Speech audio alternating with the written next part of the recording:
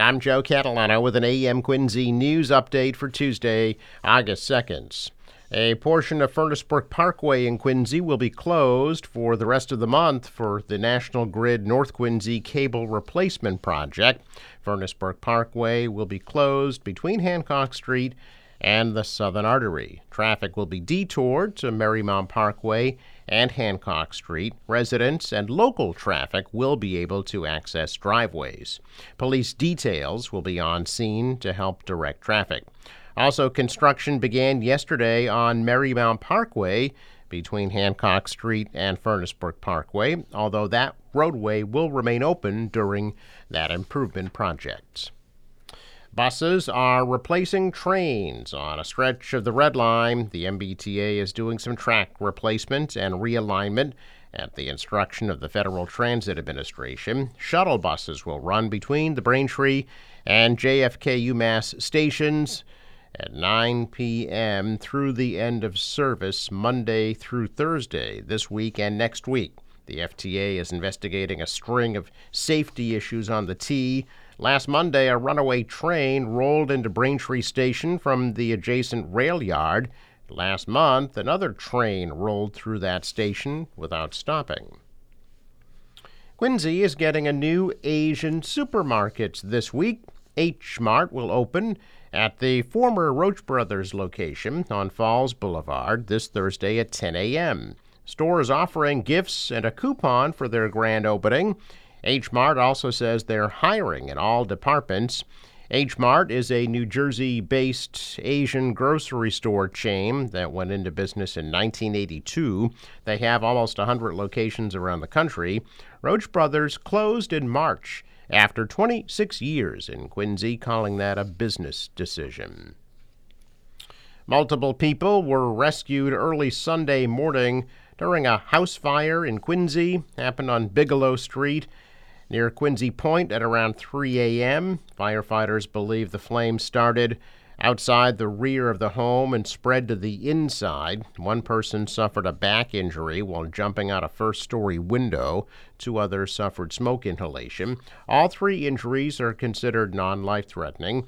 At least 14 people were displaced by the fire, which took place at a women's boarding house. A sanitary sewer overflow was reported on Perry Road in Wollaston last Thursday. The overflow was reported at 20 Perry Road. According to the DPW, it was listed as ongoing, with about 50 gallons of sewage being released per day. According to city engineer Paul Costello, there was a very small sewer pipe leak that has been cleaned up and is being self-contained on Perry Street until the pipe can be permanently repaired in the near future. Costello says there is no public health risk. Acting on a tip, Norfolk County Sheriff's deputies arrested a man at Stoughton District Court over significant amounts of unpaid child support. The man, Kyle King, formerly of Sharon, had a warrant out for his arrest as a result of several years' worth of unpaid child support payments. He was apprehended in Stoughton District Court Friday, where he was appearing to clear up an outstanding warrant. He was arrested in the lobby under a separate warrant issued out of the Norfolk Probate Court for the outstanding child support, and taken from there to the Probate Court in Canton to answer for the charges related to the child support payments. A study by the U.S. Census found that 1/3 of parents eligible to receive child support were unable to rely on consistent and stable support, sometimes receiving differing amounts from month to month or no support at all. In Massachusetts, 71% of required child support payments are fully paid on average, according to a study commissioned by the state. Police confirmed that a woman died Sunday after she reportedly drove her pickup truck into the ocean from Pemberton Point in Hull. Happened at about 3 o'clock Sunday afternoon. Police and fire officials and the harbor master responded to multiple reports that a woman had driven her vehicle onto the beach near 180 Main Street and went into the water. Following a search with help from multiple agencies, officials found the truck and the driver about 3 hours later. The woman's identity has not been released, but she was pronounced dead at the scene. Foul play is not suspected. A man was shot and killed in Dorchester yesterday.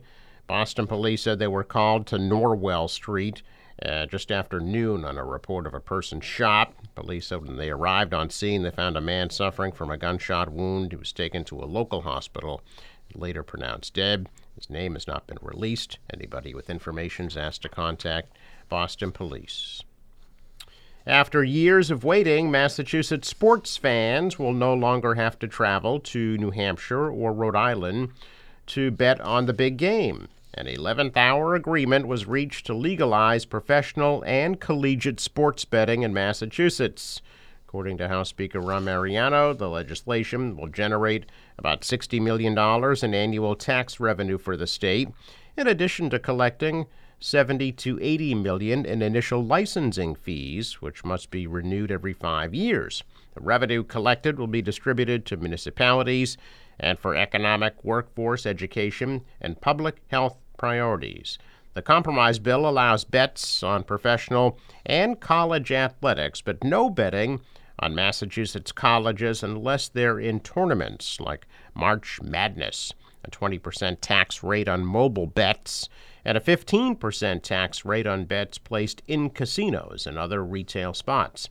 A conference committee had been working on a final version of the sports betting bill since June. It headed to the governor's desk yesterday.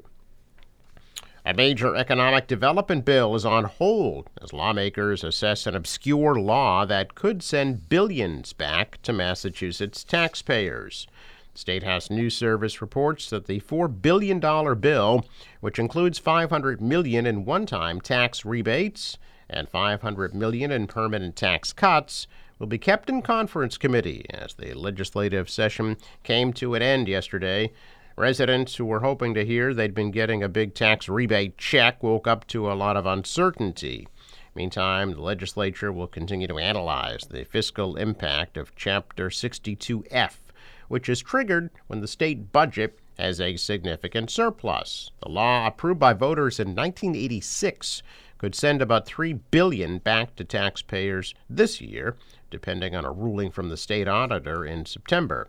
In addition to the rebates and tax cuts, the economic development bill had hundreds of millions of dollars for health and human services, environmental spending, housing, and other investments to areas hard hit by the pandemic. Check of business news this morning, and stocks are down. The Dow lost 46, the Nasdaq fell 21, the S&P dropped 11. Asian stocks also lower. The dollar was down, the euro fell, oil at almost $94 a barrel. Sports, Red Sox beat the Astros 3-2. Back at it in Houston tonight at 8:10. The National Weather Service forecast today: hazy, hot, and humid with a chance for evening showers, high 90 today. A scattered storm tonight, low 67. Tomorrow, sunny and warm, high of 87. Thursday, hot and humid with an extreme heat warning, a high Thursday 100 degrees. And storms on Friday, hot and humid, high of 92. For the boater, waves about a foot, light southwest winds could gust to 20 knots later. High tide 3:29 p.m. Sunrise at 5:37, sets at 8:01. I'm Joe Catalano with an AM Quincy news update for Tuesday, August 2nd.